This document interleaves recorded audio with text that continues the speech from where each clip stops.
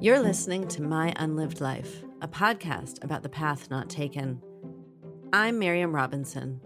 A few years ago, my life fell apart in pretty dramatic fashion, and I found myself feeling that somewhere I'd made a wrong turn. I suddenly felt very far from home and family, and felt even farther from myself. I began to wonder, what if I had done things differently? We don't like to ask this question. It threatens to trap us in the past, without a map back to the here and now. So I decided to make the map. Each episode, I interview someone about another course their lives could have taken. We begin at the point where their paths diverged, and together, step by step, we imagine ourselves into the lives they never lived. Because these lives have a lot to teach us about ourselves, if we let them.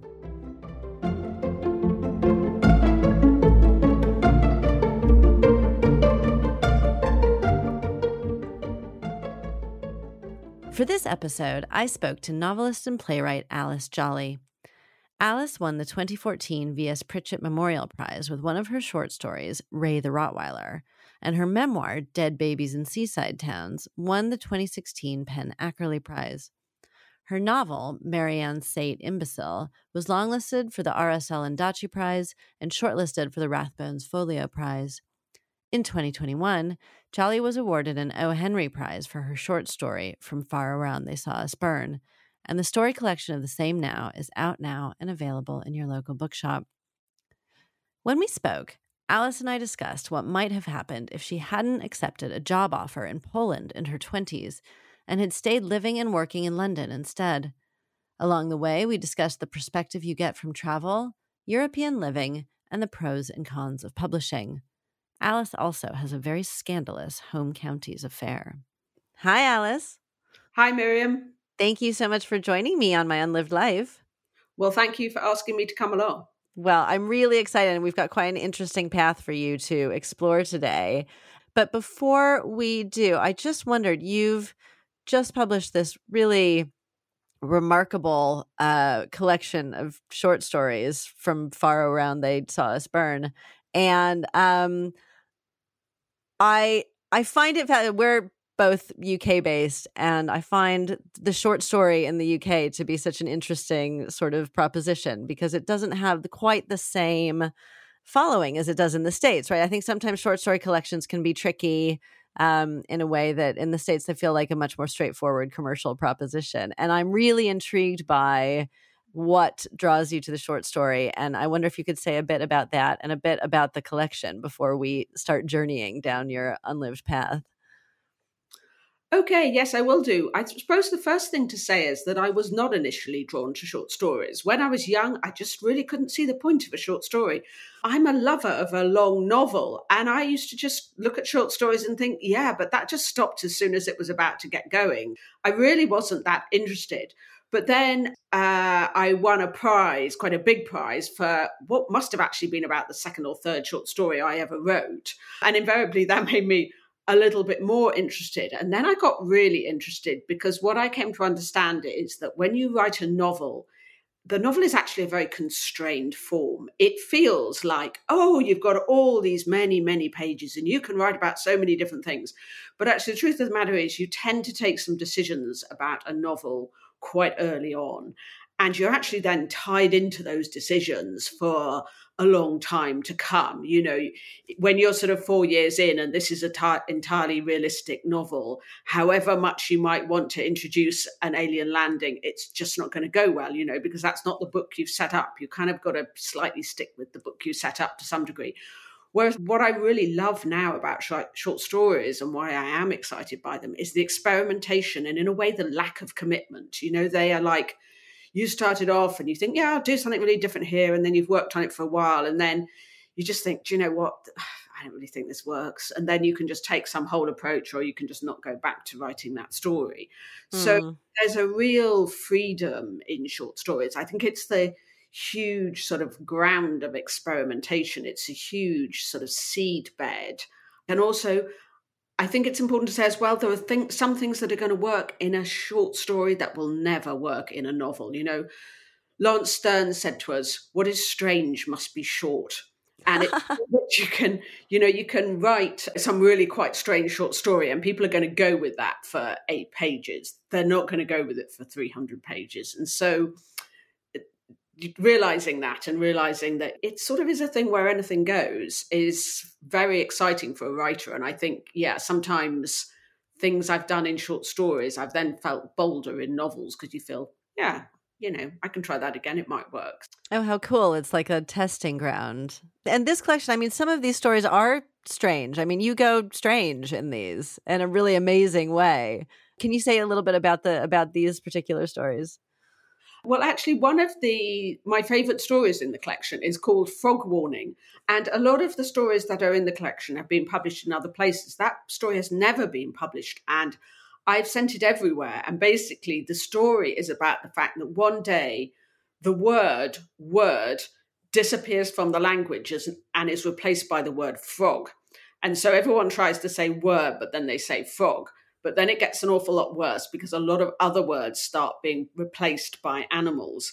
And I guess my question is when something hits us emotionally, is that the meaning of the word or is it the sound of the word? And I'm terribly interested in that because I know for poetry, so much is about sound. And I think sound, we take sound in a different place, we receive it in a different place. There's something very emotional about our response to sound, whereas words are much more sort of about meaning.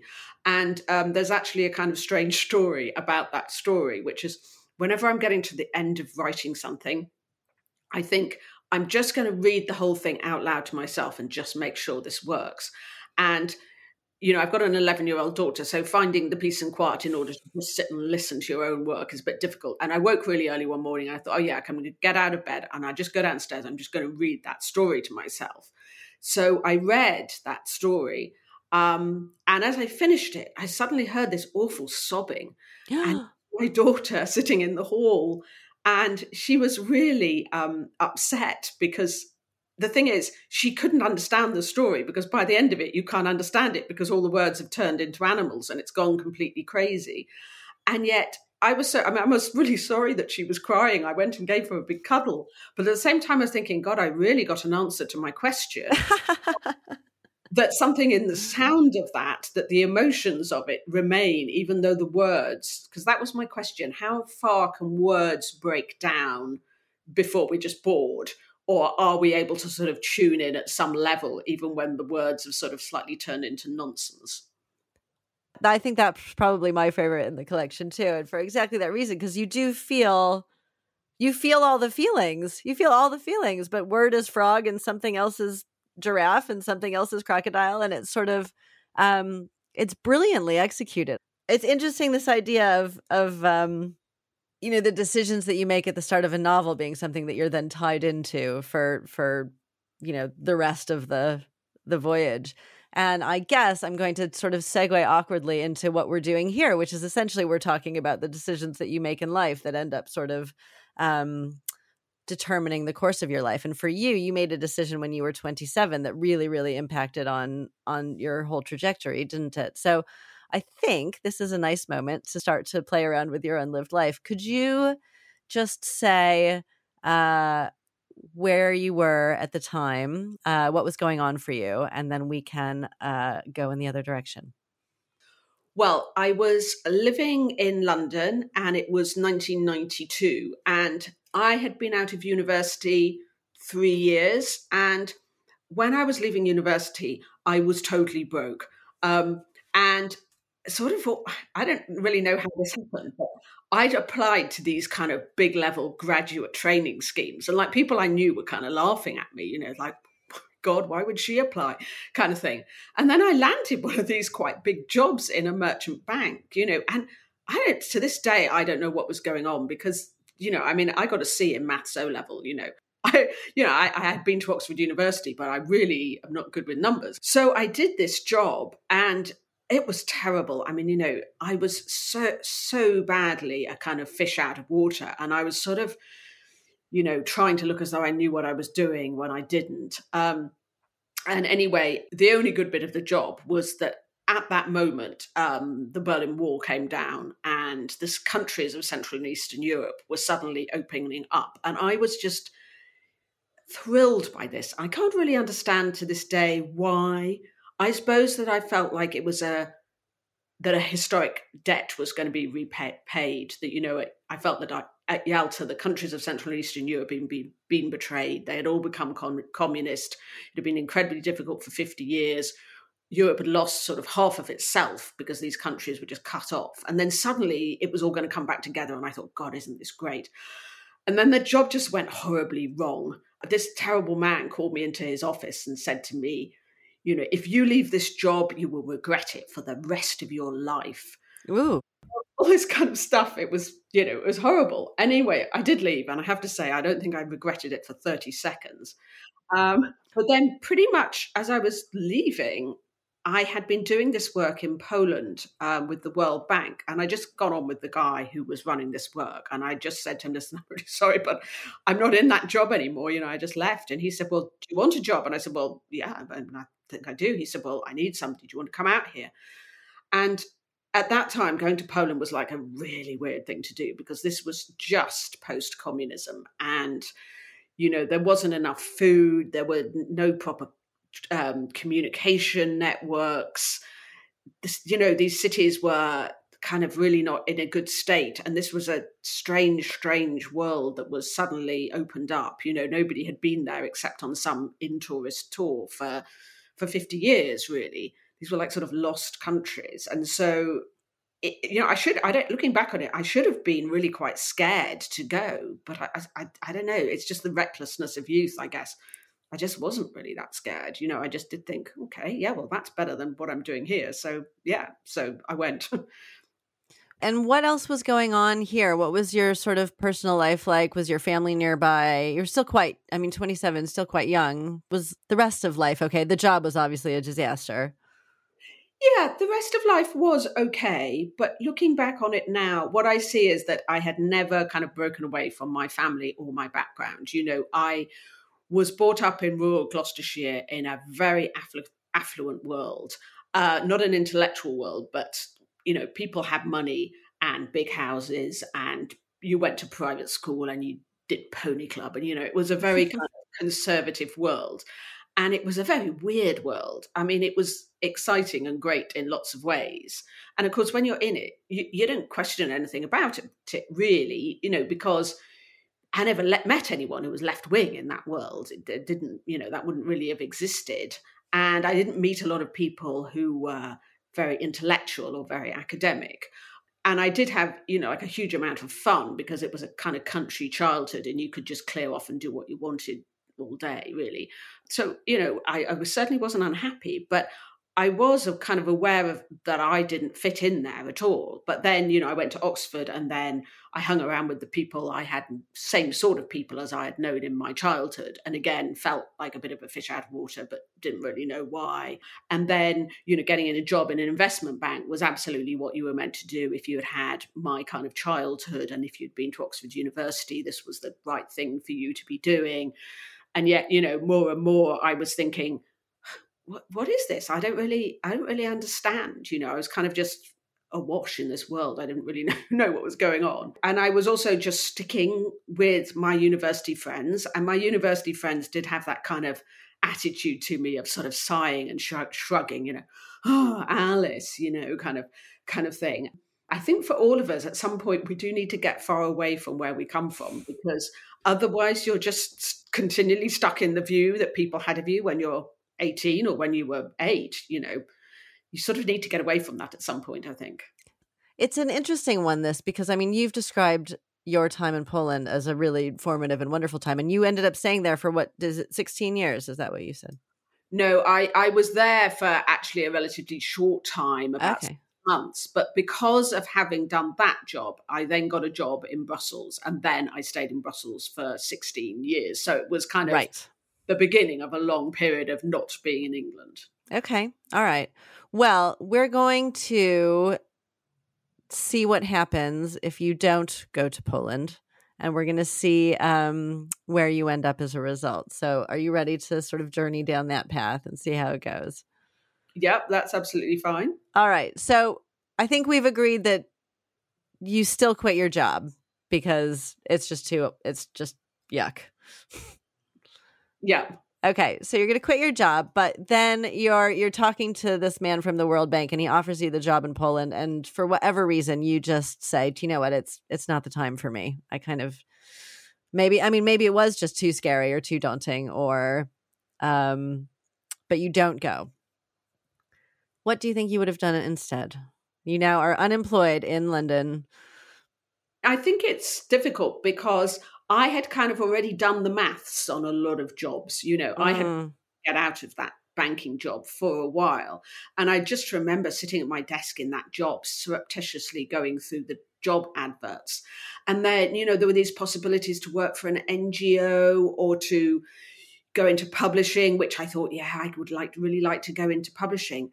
And the salaries were half of what I was earning, and I was broke. And so it sort of becomes like you sit at your desk and you sort of keep doing the maths again and again. You think, okay, so I move out of where I live, which was already very, very grotty. It was central, but grotty. And so I live somewhere right on the end of the tube line. But all the ways that I did all these sums, I still just thought, I can't afford to take some really interesting sounding, badly paid job. And also that sounds a bit crazy because, as I say, I came from a world where people had money, but my family had capital, but they had no cash. There was no way my parents were paying for anything for me, which is fine. There was, I didn't expect it. So I do remember those days of just, trying to make these sums add up that made it possible to get out of this job. So I fear that I would have finished up back in some similar kind of job, maybe slightly less pressured, and maybe the people would have been slightly less dire. And I also think when I look back on myself at that time, I was a sitting duck for some ghastly Hooray Henry Sloane to get married to. Partly I think when I say I was awash in that world, I had no idea of myself as being quite an attractive young woman and also having won a scholarship to Oxford. I didn't think of myself. I thought of myself as like, I was just sort of socially embarrassing. I didn't know what to say or do. I just was horribly self-conscious. But I did have, kind of long blonde hair. And actually, I honestly think that part of the reason why I ever got recruited to that job was because the men fancied me. In that area, it was fine for men just to recruit women to jobs just because they thought, we like the look of her. And it was that world as well. It was a deeply sexist world. I'm not sure if I don't know if it's any less sexist now. It's sort of certainly the perception. No, yeah, it possibly isn't. You look back on it and you think, I had power. I mean, I really had power because I didn't know I had any power. So what's the point of power if you don't know you've got it? So I was just sort of slightly stumbling around, causing offense to people. And I think I would have gone into some other city job because I needed the money. And then I think one of these men, and hopefully one of the slightly nicer men, and some of them were nice, would have thought, oh yes, she's just the home county's kind of wife I'm looking for. That. Oh God, I definitely looked like the character of person that was up for that. And of course, I think I would have said yes, because that was the other thing is, my judgment about men was terrible. I mean, it was really awful.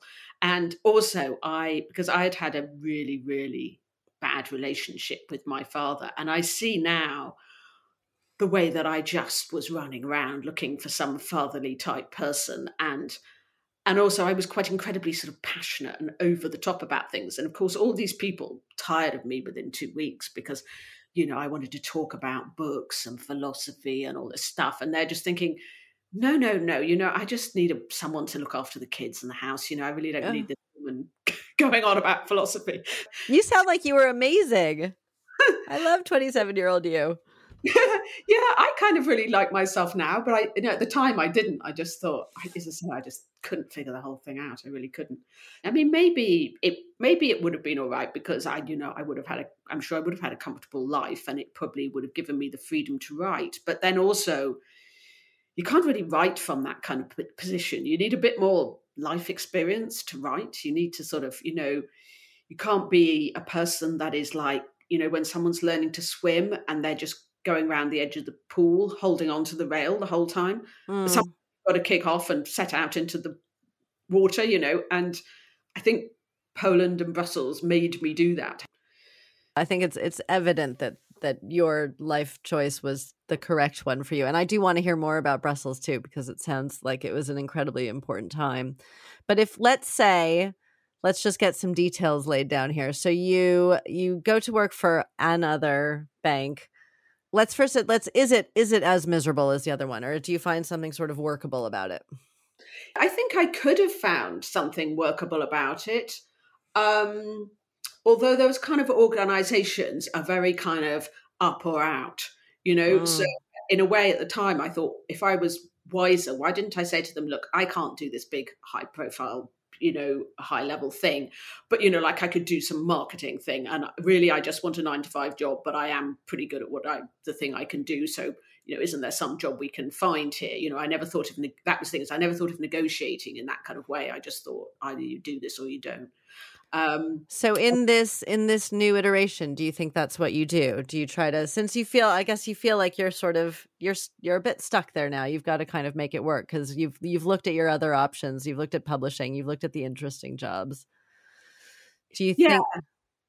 Yeah, I think so. And also I think I would have done that because if I'm totally honest, I wouldn't say that I'm a person that's really into money. I'm not. But having said that, I like quite beautiful things, I like my world to look quite nice. And so I don't think I would have had much talent for living in a garret endlessly. If I could have found a slightly stylish garret, I might have been all right. But if it was just really a horrible place, I just think, no, I don't think that. So I kind of did want a certain level of comfort and whatever.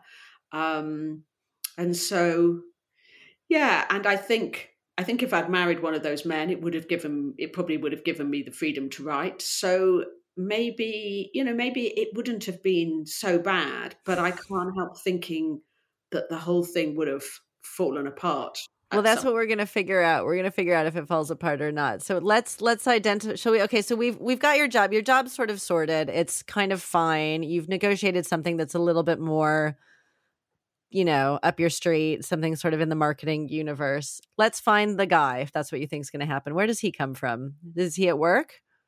Yeah, he would have been somebody at work, and I had relationships with those people.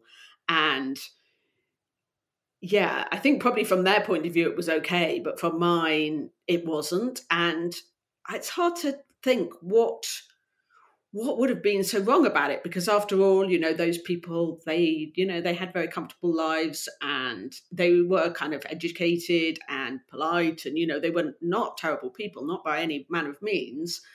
Yeah, but not terrible person isn't necessarily like the description you want of your life partner, right? You sort of. Yeah, I think the politics would have increasingly troubled me. When I was working in that bank, people used to say sort of like incredible stuff. Like they used to say things like, well, I must say this whole environmental crisis has come at a really bad time for investment banks. And that kind of comments of just like a sort of blindness to the world outside that bubble, And I think that I was always extremely conscious of the world outside that bubble. And when I met people who were like activists or something like that, I felt kind of jealous, but I also sort of felt embarrassed because they were doing something sensible and I wasn't. And if I hadn't left London, how I would ever have got into that world, because I didn't know anybody that was involved in Labour Party politics. The group of people that I knew, that was not cool at all, and their way of thinking and all the rest of it. And so, yeah. And so what I think is that it sort of probably, I don't know, I think actually one of the things I know is I would pretty quickly have had an affair. That's one thing, Oh. I didn't have great staying power at that time, in terms of relationships. And as I say, I was kind of like, men were like a drug because I think of having this awful relationship with my father. So, once the first kind of huge rush of passion wore off, I think I would pretty quickly have got bored and done something stupid, which I don't like to say that about myself, but that, that probably is the truth of it. So are we saying you found someone and we're just going to say he's sort of nondescript banker man, but pretty quickly you're bored of him. You guys have gotten married, but pretty quickly you're bored and who's your affair with? Is it with another nondescript banker man, or have you found somebody interesting? Maybe I found somebody more, a bit more interesting, and maybe that is something that takes me into another world. I mean, it's kind of quite sad if you're kind of having to admit that the only way you're going to get something new in your life is a different man. Well, I mean, I think we have your reality, which is that you got something different by going abroad and doing really exciting and daring things. So we just have it's a different way of exploring new worlds. Who do we think he is? This different, more interesting man. I think we should figure out. We don't need to figure out the banker man, but I think we should figure out this guy. I think he might be like a journalist, or somebody in politics, or somebody working in some sort of campaigning kind of world, or I guess somebody in the arts. Although having said that, I never necessarily think that writers being married to other writers is a particularly good idea.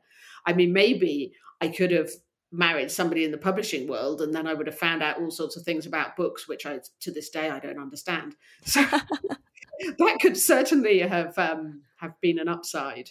Okay. Should we say it's that? Is that who he is? He works in publishing? Yeah. Okay. All right. So you're having an affair with publishing guy. And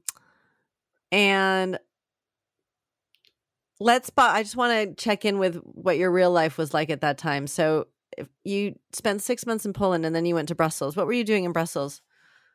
I got a job working for the European Commission, and it was a totally fantastic job.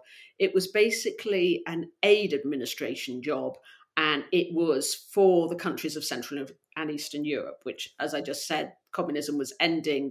Everybody was looking at how these countries could be helped, and also looking to the longer term question of accession, how these countries are going to come into the European Union. And so I was spending a lot of time in the Baltic states. I was traveling a lot.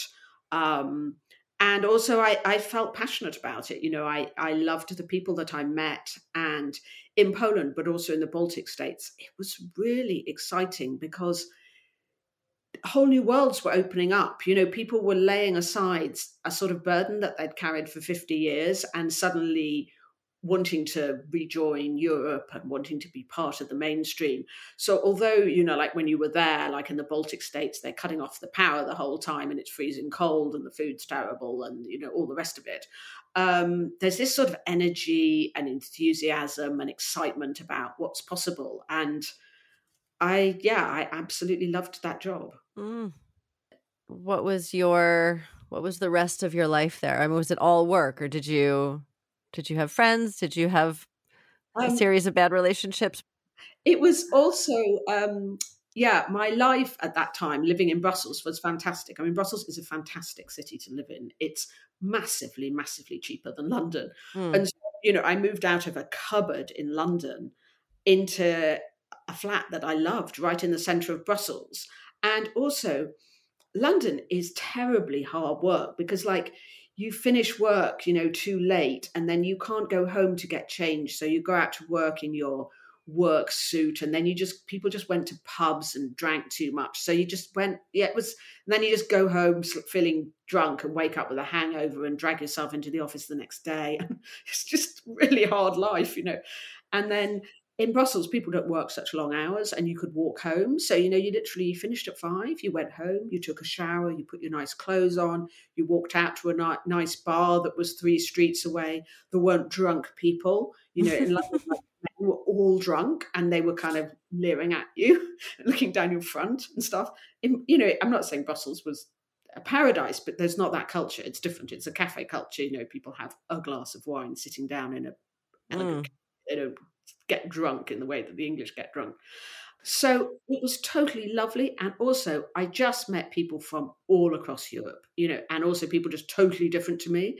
And I think that was really the eye-opening thing. And also certainly the Brits in Brussels, and actually a lot of people really are left-wing. And certainly the Brits in Brussels are all left-wing because they all left when Thatcher came to power. You know, the kind of left in Europe decided, in Britain, the left in Britain decided that the future was in Europe, and they kind of moved en masse at that time to Brussels. So there's lots of actually quite dyed-in-the-wool socialists in Brussels. And so I met lots of left-wing people, and it was just great. And I had one particular very good friend, and you know that thing that they say, when the pupil is ready, the teacher arrives. And there were things I really needed to understand in life, and he was somebody from a totally different world to me who could tell me those things, and like what kind of things? What did he teach you?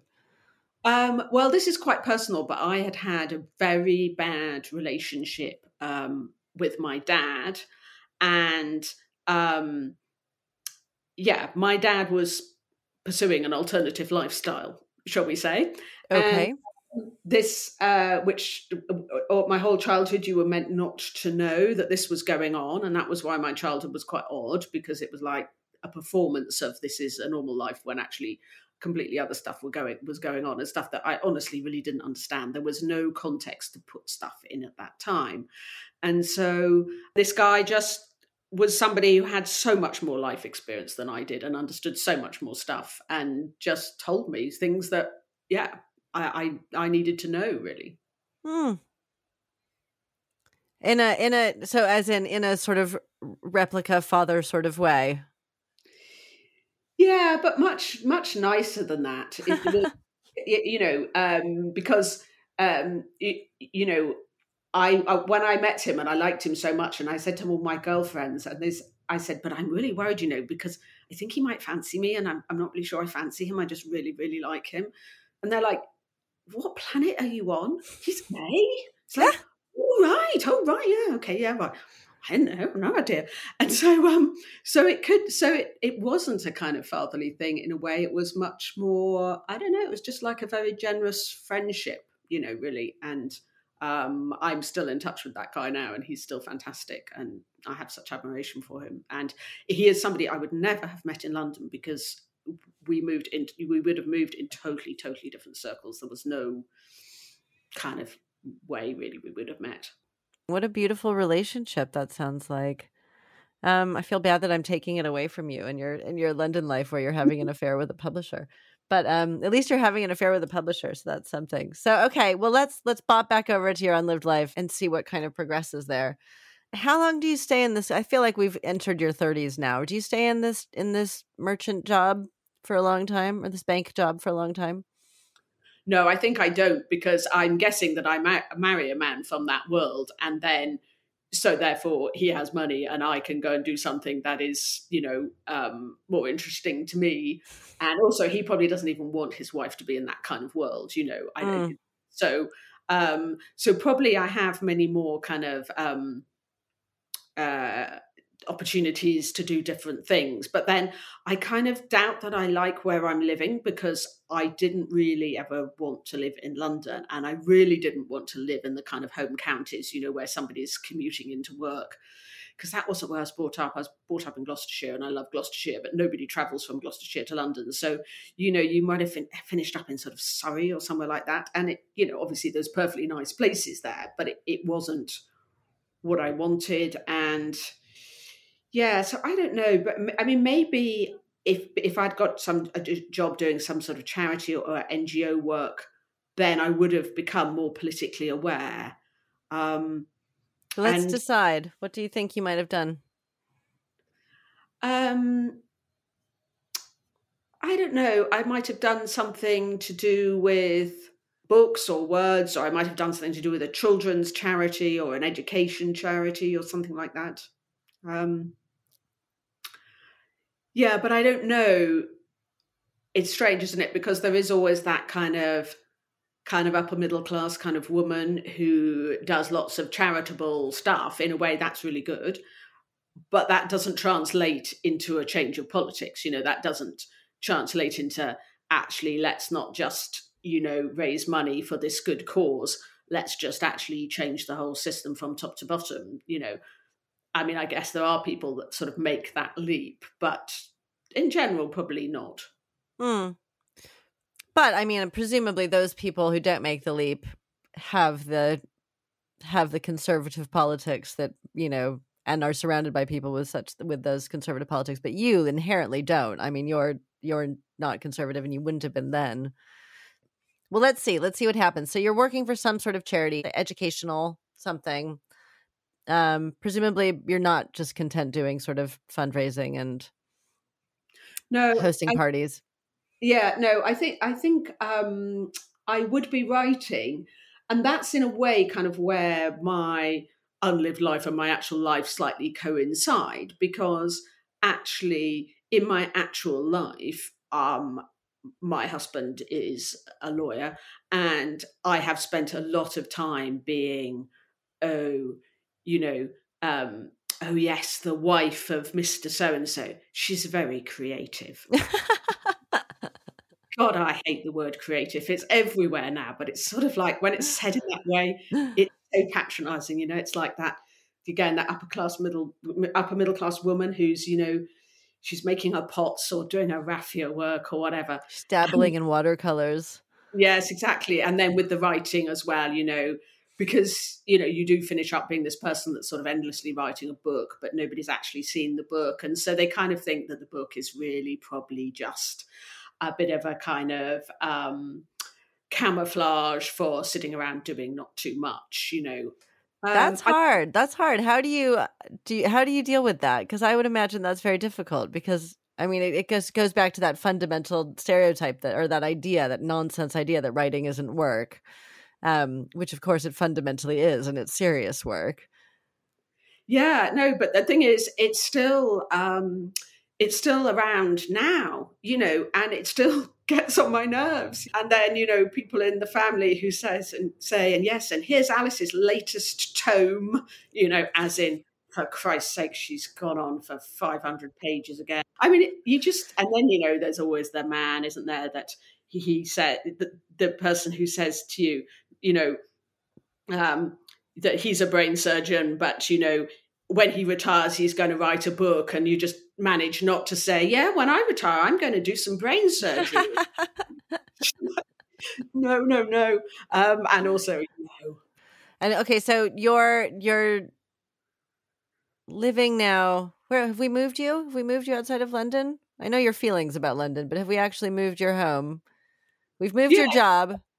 Yeah, I guess so, because yes. So, but it probably is to a place that I don't particularly like. Is it the home counties? Are you in the home counties? Yeah. Okay, you're in the home counties. You're doing some sort of charity work, but you're also finding you've also got time to write. Your husband has no idea about your scandalous affair with her.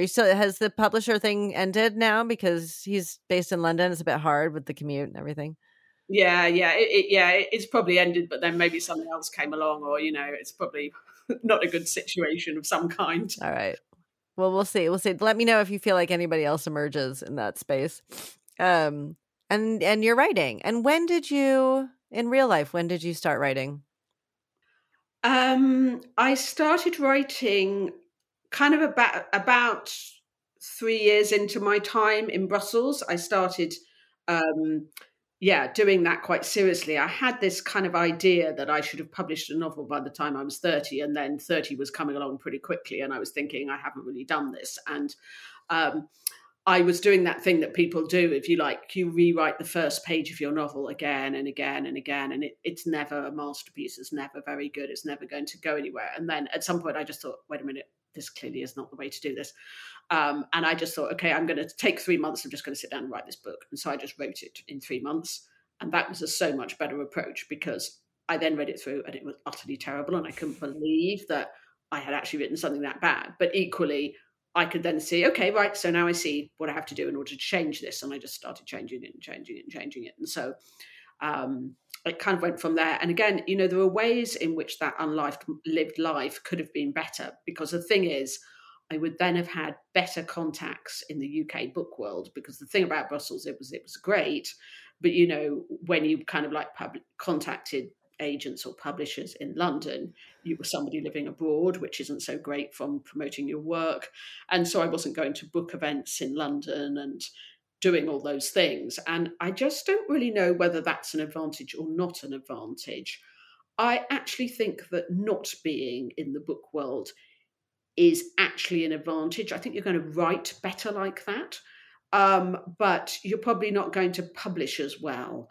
Because I think the thing is that once you're sort of in the book world, you kind of then understanding what the book world wants. And I didn't understand what the book world wants. And that actually is a sort of strength in a way, because you just do your own thing. You're not always thinking, oh, this publisher I talked to said they want this or that. I didn't have any of that knowledge. I was just doing my own thing. And so it was better, but it might not always have looked like that, I think. I think now it's really quite pernicious because you can see how big and exciting and dazzling and glittery it is, because everybody's kind of telling you that on social media and everybody's got their books coming out. So it's kind of like you used to be at the gate and you would like to go in, but you didn't really know what lay behind the gate. Now, unfortunately, you're at the gate and you can see the big glittering palace and it all looks really fantastic, but you're not going to get through the gate, which is kind of worse in a way. That's so interesting. Well, okay. All right. So, well, let's see. So you're closer to London in your unlived life. You're writing. You're doing your charity work. You may or may not be having another affair. What happens with the books? Do you think you find a way to kind of... First of all, are you writing the same thing? Presumably not. I think initially I am, because the very first book I wrote, which is still in a drawer, and it's actually a good book, but it was very much about my childhood or the world of my childhood. So, yeah, I guess we all sort of start with that kind of autobiographical novel. So I think, yes, that first book would probably have been the same wherever I was. But you're saying that book is still in a drawer. You haven't published that one. No. So do you publish it in this unlived life? No, because nobody did that then. That was like absolute no. You either got a publisher. I mean, self-publishing didn't really exist, and as much as it existed, it was called vanity publishing, and like it was not considered, like something anybody would do. So that was the other thing. It was quite incredibly tough. You needed to get an agent and get a publisher, and if you didn't, the other options just weren't really there. But is there, because you were physically closer to London and because you had this delightful dalliance with Publisher Man, do you have any inroads? Maybe I would have got that first book published. And to this day, I don't know the answer to that question, because not so long ago, I said to a friend who really knows about this stuff, I said, am I getting this all wrong? Would I be better just to stop writing for a while and just spend my time going to literary parties in London, just go to every book launch, everyone, shake everybody by the hand? And interestingly, this friend of mine said, no, that's not true. That's really not true, because there are people who've been doing that for years and years and they can't get their work published. Yeah. And I thought, yeah, that's okay. Yeah, maybe that's really right. But, I'm not sure. I still think that everything is about someone you meet at a drinks party. I do think that. I wish it wasn't, but I think that's pretty much how it goes, to be honest. I think a lot of things really are about who you meet. And I don't even... It's a very frustrating thing. I think, in some ways it's delightful because it means that you're making connections all the time and you're having ideas all the time and all things like that. But obviously, if you don't have access to those people or those networks, then it's really alienating. But let's see. What do you think in this unlived life? You've got this book, you've got your autobiographical novel, your early 30s, you're commutable. There's been a guy who works in the industry. Do you find your way in? I think I would have done. I think I would have done, because, as I say, I was kind of very presentable, at that time. And yeah, I think I would have done. But then, in a way, I think, and God, wouldn't the world be a better place if that had happened to me? If a mainstream publisher published that first novel. But again, I'm not sure it's quite that simple, because, again, you then become tied into what publishers need and what they want. And actually, when I did publish my first novel, when I was living what was then my second novel, first published novel, living in Brussels, I immediately saw what that was, and I immediately saw how I was then a commodity and I needed to get books out and it needed to be what the publishers wanted. And I was sort of about to become a big cog in somebody else's machine. And as soon as I felt that, I just thought, nah, this is not for me. So I kind of did it because the deal was a 2-book deal. So I did the second book. It took me far too long and whatever. But I think the publishing industry could already see, oh no, she's not that person that's going to get the book out every year. And maybe the books are not quite what we want. And, so I was already out of sync with that whole world. And so, there is a kind of an unlived life in which I am the person the publishers want me to be, that, I'm getting those books out and all the rest of it. And therefore people know my name much more and I make money and I go to book festivals and all the rest of it. And there is a part of me that would have liked a bit more of that kind of stuff. But also I think once you're part of that world, it's quite difficult to reverse out of it. People I know kind of done 4 of a certain kind of book and then the publishers don't want the 5th book. And then they say, actually, I just really want to do a different kind of writing now. It's hard, to change track within the literary world, I would say. Whereas your books have all been quite different, haven't they? So that you've felt that you've had a little more freedom in that sense. I mean, fiction, memoir, short stories.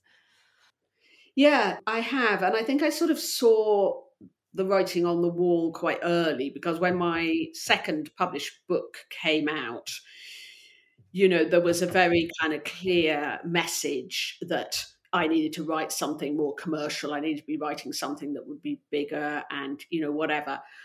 And even though I was quite young and I certainly didn't have the courage to actually say this, I was kind of thinking, the time this takes and the money that I'm being paid simply do not stack up at all. And therefore, the idea that I'm going to write the book you want, no money, taking loads of time, no, that just does not. I felt like saying to these people, well, if you know exactly what book you want, then you commission that book and you pay me a living wage for it. Otherwise, no. So although I didn't say any of that, I just sat there meekly and accepted it all.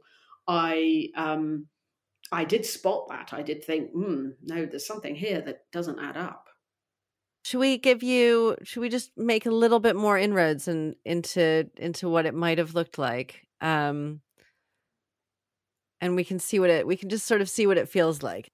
I just want to hang out in this world with you a little bit longer, where you've, and I think evidently, the publishing path that you've taken has been the correct one for you and for your writing. But so in this universe, you have gotten that first book out. And do you think that's what happens next? Do you think that after that first book comes out, they say, we want another one of these, please? Is it the same sort of thing? Yeah, yes, I think so. But I think maybe the person that didn't go to Poland would have said yes to that.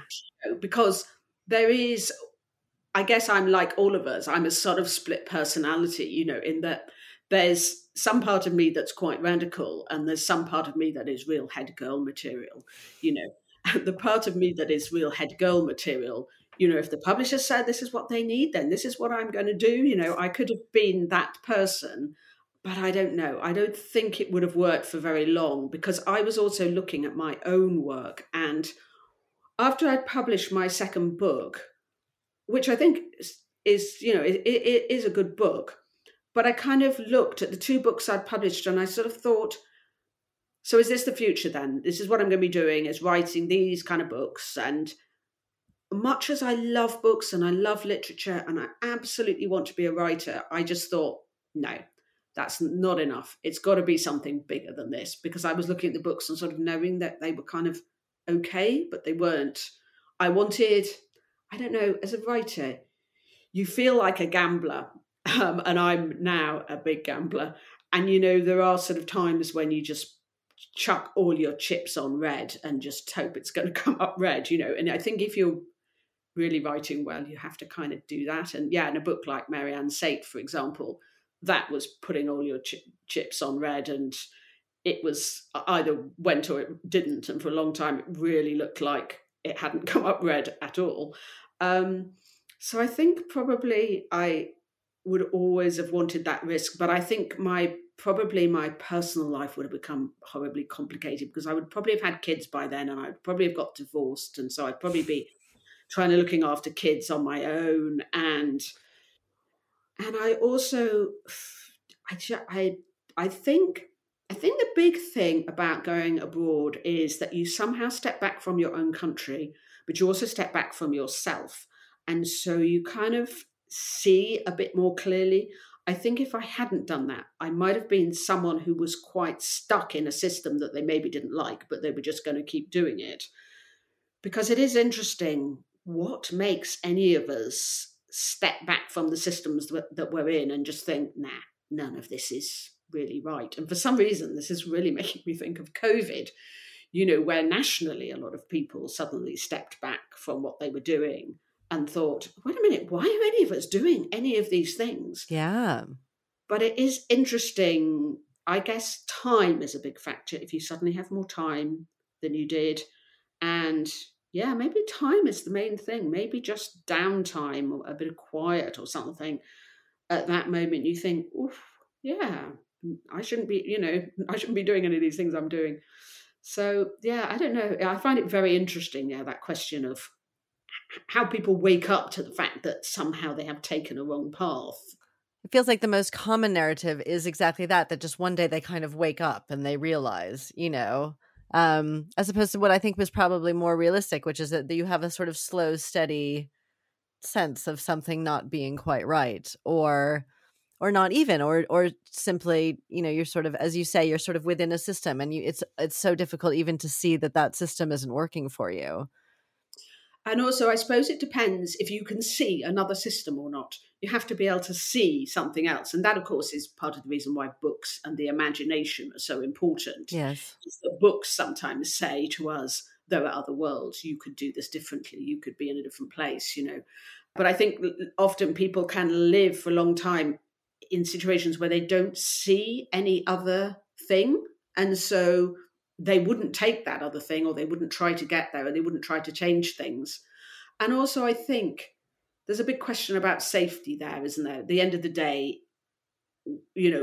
as human beings, we prioritize our safety inevitably, don't we? We want to have a house, we want to have clothes and love, and we want to have all those things. And for anybody to do something that really kind of pushes them into a situation which is unsafe, maybe they're going to have no income, maybe all their friends hate them, maybe nobody speaks to them anymore, or they're in a dangerous place, or all of those things, you kind of have to be going against your instinct basically to do those things, don't you? Absolutely. Which makes it all the more amazing that people do them, right? I mean, people do. They pack up their stuff, they leave their homes, they leave their families, they leave their whatever they're comfortable in. And you obviously did it. I mean, it is interesting to think about.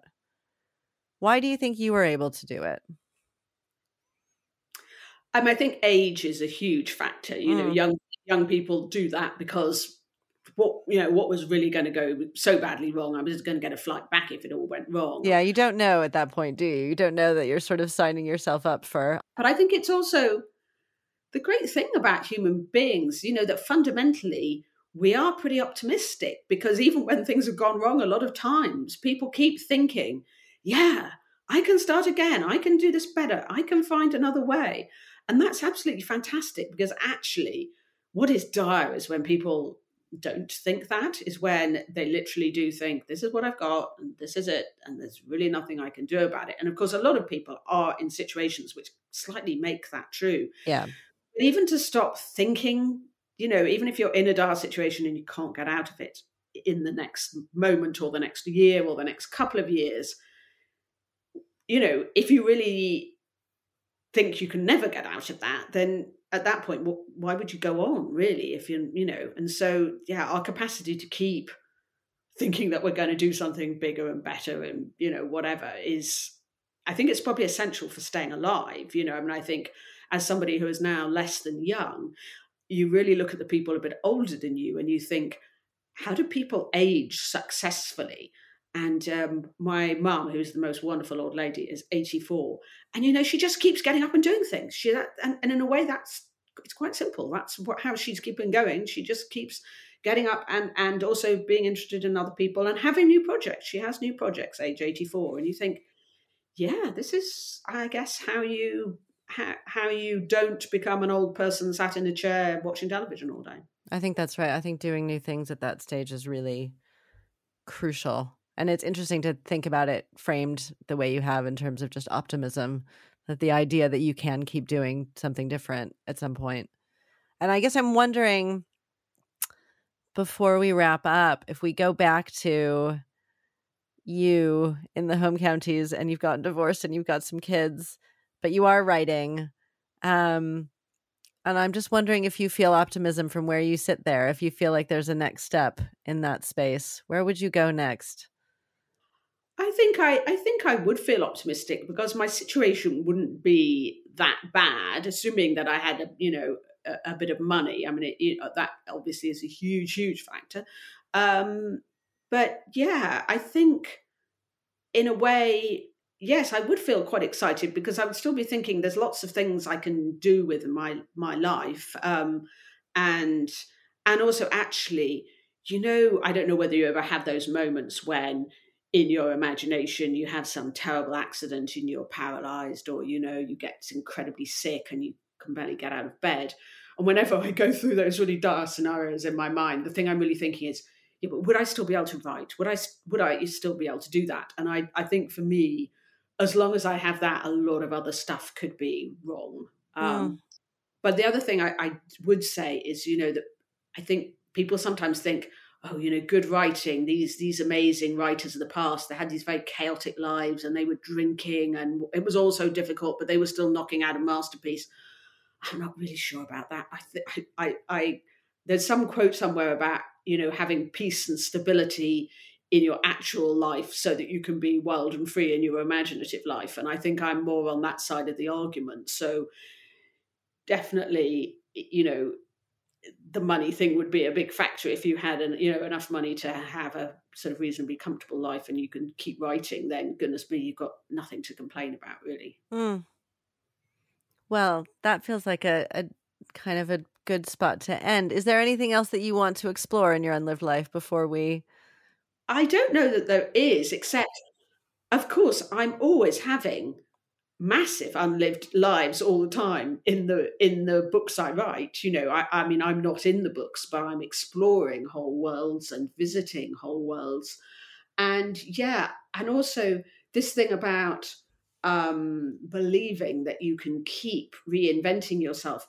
It's really weird because overall, I think I'm a bit of a glass half empty kind of person. I can always see the downside in anything, but it's quite strange because as a writer, I am recklessly optimistic. I have really very little reason to be. I honestly do.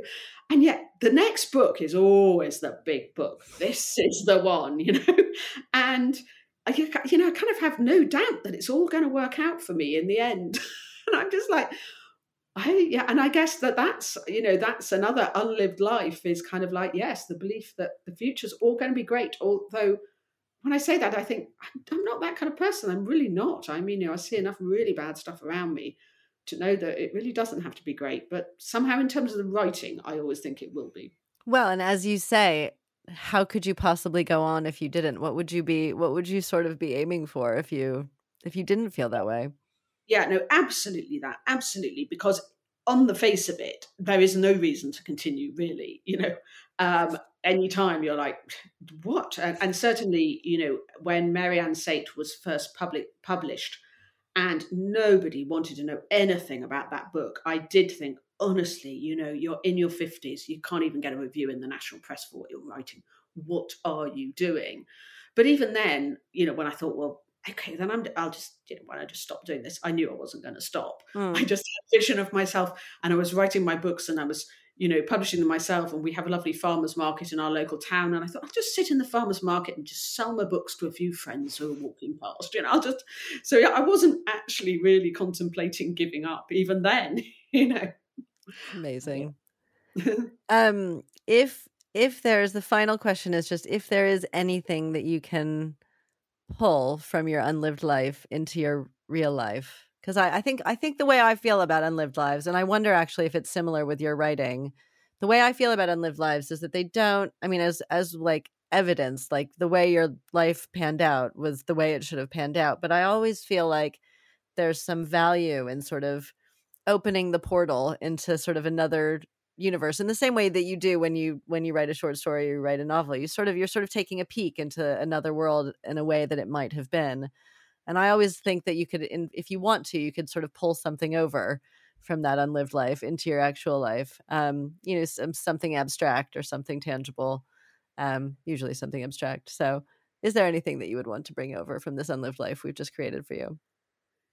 Yeah, I would. And in a way, I kind of now, at least externally, it looks like I slightly had the life that I would have had if I hadn't made those decisions. And so this sounds kind of really, like I'm an incredibly optimistic person, which, as I've just said, I'm not. But I do sort of have a feeling that kind of somehow we are going to finish up being the person we were meant to be and doing some of the things we wanted to do.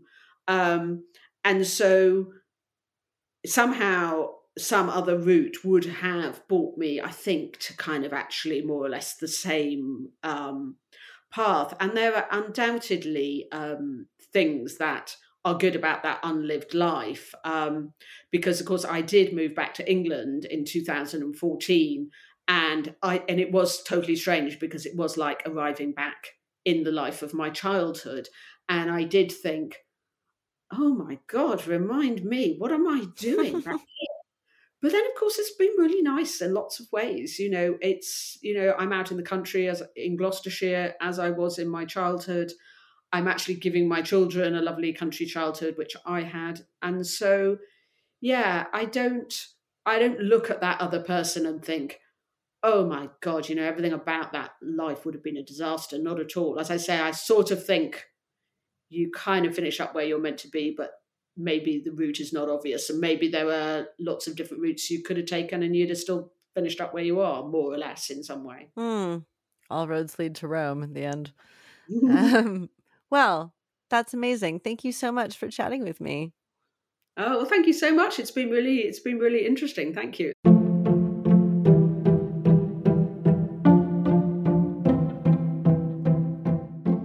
Alice's actual life has been so fascinating and has taken so many turns. It was definitely difficult to take her away from it. I felt a bit guilty about it, really.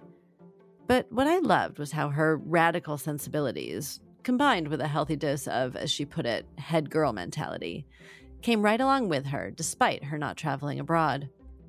The exterior of her life might have looked different, but ultimately she was still a writer, still political, still eager to make change. Ultimately, despite not spending 20 years abroad, despite having a more, quote, conventional existence, and even a more conventional publishing career, in the end, all roads led her right back to herself.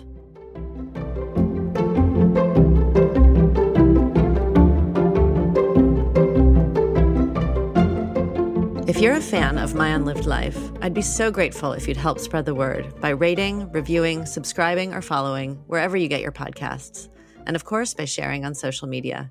Thank you so much for listening.